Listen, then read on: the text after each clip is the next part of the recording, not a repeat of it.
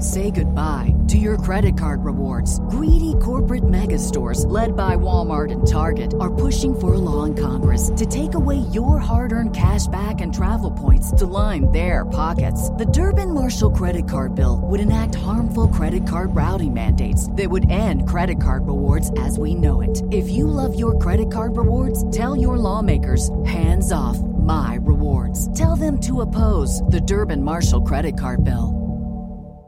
Today's episode is sponsored by Fire Bee Honey. If you are looking for something unique and absolutely delicious, then look no further because I am about to tell you about my latest obsession. Fire Bee Honey is honey with a kick and the perfect ratio of sweet and heat. This honey is handcrafted in small batches to transform the flavor of raw honey without compromising its amazing health benefits. They use the perfect blend of flavors so even non-spicy lovers can enjoy. We use honey a ton in our house, but wanted to spice things up with a little more flavor, and let me tell you, this stuff is a game changer for sure. My son and I are big chicken nugget people, and honey is our go-to dipping sauce. But recently, we switched up our traditional honey for Fire Bee Honey, and let me tell you, I may never go back. And if a kick isn't your thing, Fire Bee has flavors like cinnamon, vanilla, elderberry, and chocolate that would be perfect for baking. And other items like spicy honey beef jerky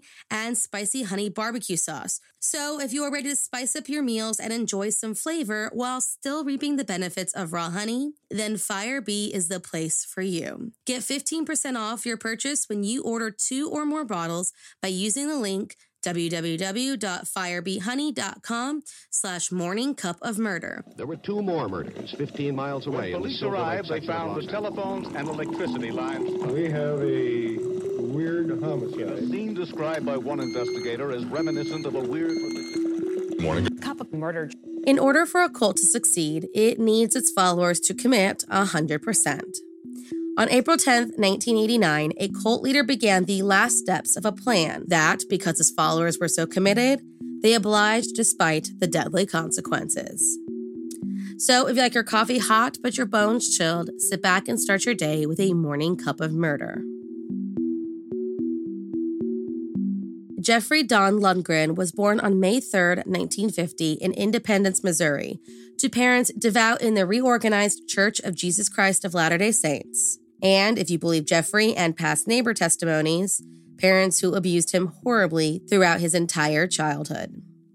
As Jeffrey grew up, he was known as a constant loner, but a good enough student to move to Central Missouri State University, where he lived in a specialty house built for RLDS youth. There he met and became friends with Alice Keller, who had also been abused as a child, became his partner, and in 1970, married before Jeffrey enlisted in the United States Navy, where he would go on to serve during the Vietnam War. While serving, Alice had the couple's first child, a son, and while pregnant a second time in 1974, Jeffrey argued for early release from active duty, saying his presence was paramount in raising his growing family. He was denied but was honorably discharged just before his 4-year enlistment was complete, and his second son was born shortly thereafter. After his time in the military was complete, Jeffrey began working a series of hospital maintenance jobs, and in 1979, he and Alice welcomed a third child, a daughter. After Alice birthed their third child, she began a series of hospital visits indicative of spousal abuse. Frustrated by the family's money problems, Jeffrey seemed to take out his anger on his wife. Despite this, they had another child in 1980. In 1984, Jeffrey moved his family from Missouri to Kirtland, Ohio, where he was set to serve as a senior guide at the Kirtland Temple. The job didn't pay any salary, but did offer family lodging. At first, everyone seemed to love Jeffrey's devout tours and attracted quite a bit of attention in the RLDS church. He knew the scripture exceptionally well and followed the chiastic method of scripture interpretation, which involves searching the text for reoccurring patterns and interpretation that he falsely claimed he created. He began to teach the concept that in everything created by God, the right side is a mirror image, meaning that scripture should be interpreted the same way. So to do this, you take a sentence from the scripture and, if the sentence before and after are consistent, then the sentence is dubbed truthful. If the sentence before and after conflict, then the sentence is a lie. Even saying he chose Ohio because the word itself is chiastic. His beliefs and interpretations started to attract quite a few followers. But according to experts, he failed to understand the historical context and instead concentrated on his method.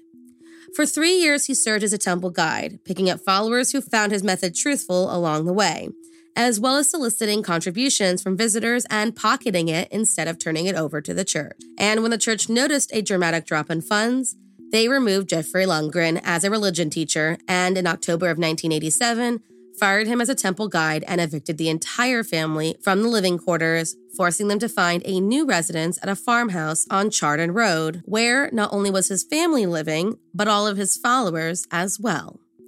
Living there along with his wife and 4 kids was Kevin Curry, Richard Brand, Greg Winship, Sarah Blunchley, Daniel Kraft, and Debbie Oliveras, while Ronald and Susan Luff and Dennis and Cheryl Avery, who moved from Missouri with their 3 children to follow Jeffrey, maintained their own residence.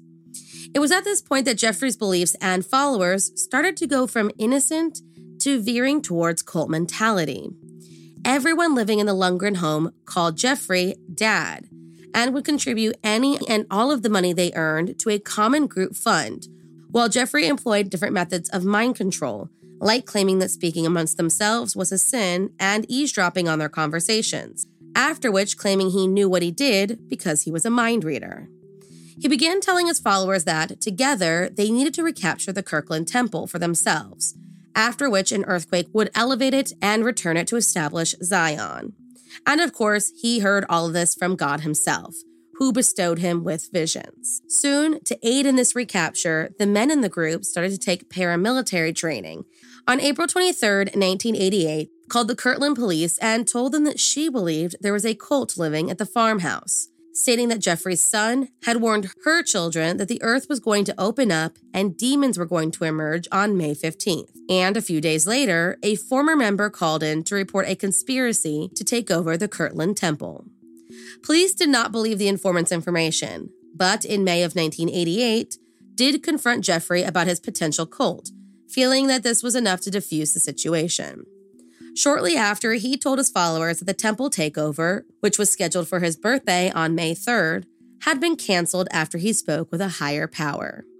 Jeffrey and his followers were now under surveillance, and after a second call to police came in from a past member in September of 1988, the FBI initiated a full-blown domestic terrorism investigation, and in October of 1988, Jeffrey was officially excommunicated from the RLDS Church. On the same day of his excommunication, a thunderstorm happened in Kirtland, and a rainbow appeared after it. Jeffrey told his followers that this signified the opening of the 7 seals. Now, while all of this was happening, the group had started to alienate some of their followers, the Averys.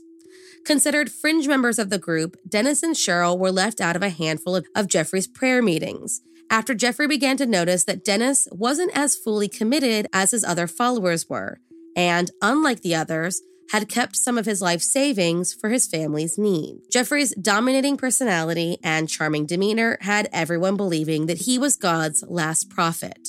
So when he told them that the Averys were sinful and needed to be taken care of, they did exactly what their prophet asked of them.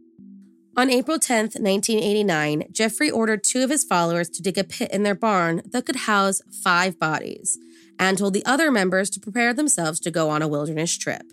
They left their jobs, bought provisions with the very little money they had left, gathered all their worldly possessions, and prepared to follow Jeffrey's every last command. He told Cheryl Avery to write a letter to her family, explaining that they had moved to Wyoming, and the prophet invited the entire family to their farm for a very important dinner. On April 17th, 49-year-old Dennis, 46-year-old Cheryl, 15-year-old Trina, 13-year-old Rebecca, and 7-year-old Karen arrived at the farm ready to listen to their leader's next commands. When the meal was over, Jeffrey and his son went out to the barn along with 4 other followers, while the Averys stayed inside with the women and children of the cult. Then, one by one, Ron Luff led each of the Avery family members out into the barn, where they were bound and gagged by the other men, placed into the pit, and shot 2 to 3 times with a .45 caliber weapon, all while leaving a chainsaw running so neighbors could not hear the gunshots. When they were done, they filled the pit and walked inside for a prayer meeting as if nothing had happened. Coincidentally, police showed up at the farm the next day to have a little talk with Jeffrey, having no idea that they had just slaughtered an entire family the evening before.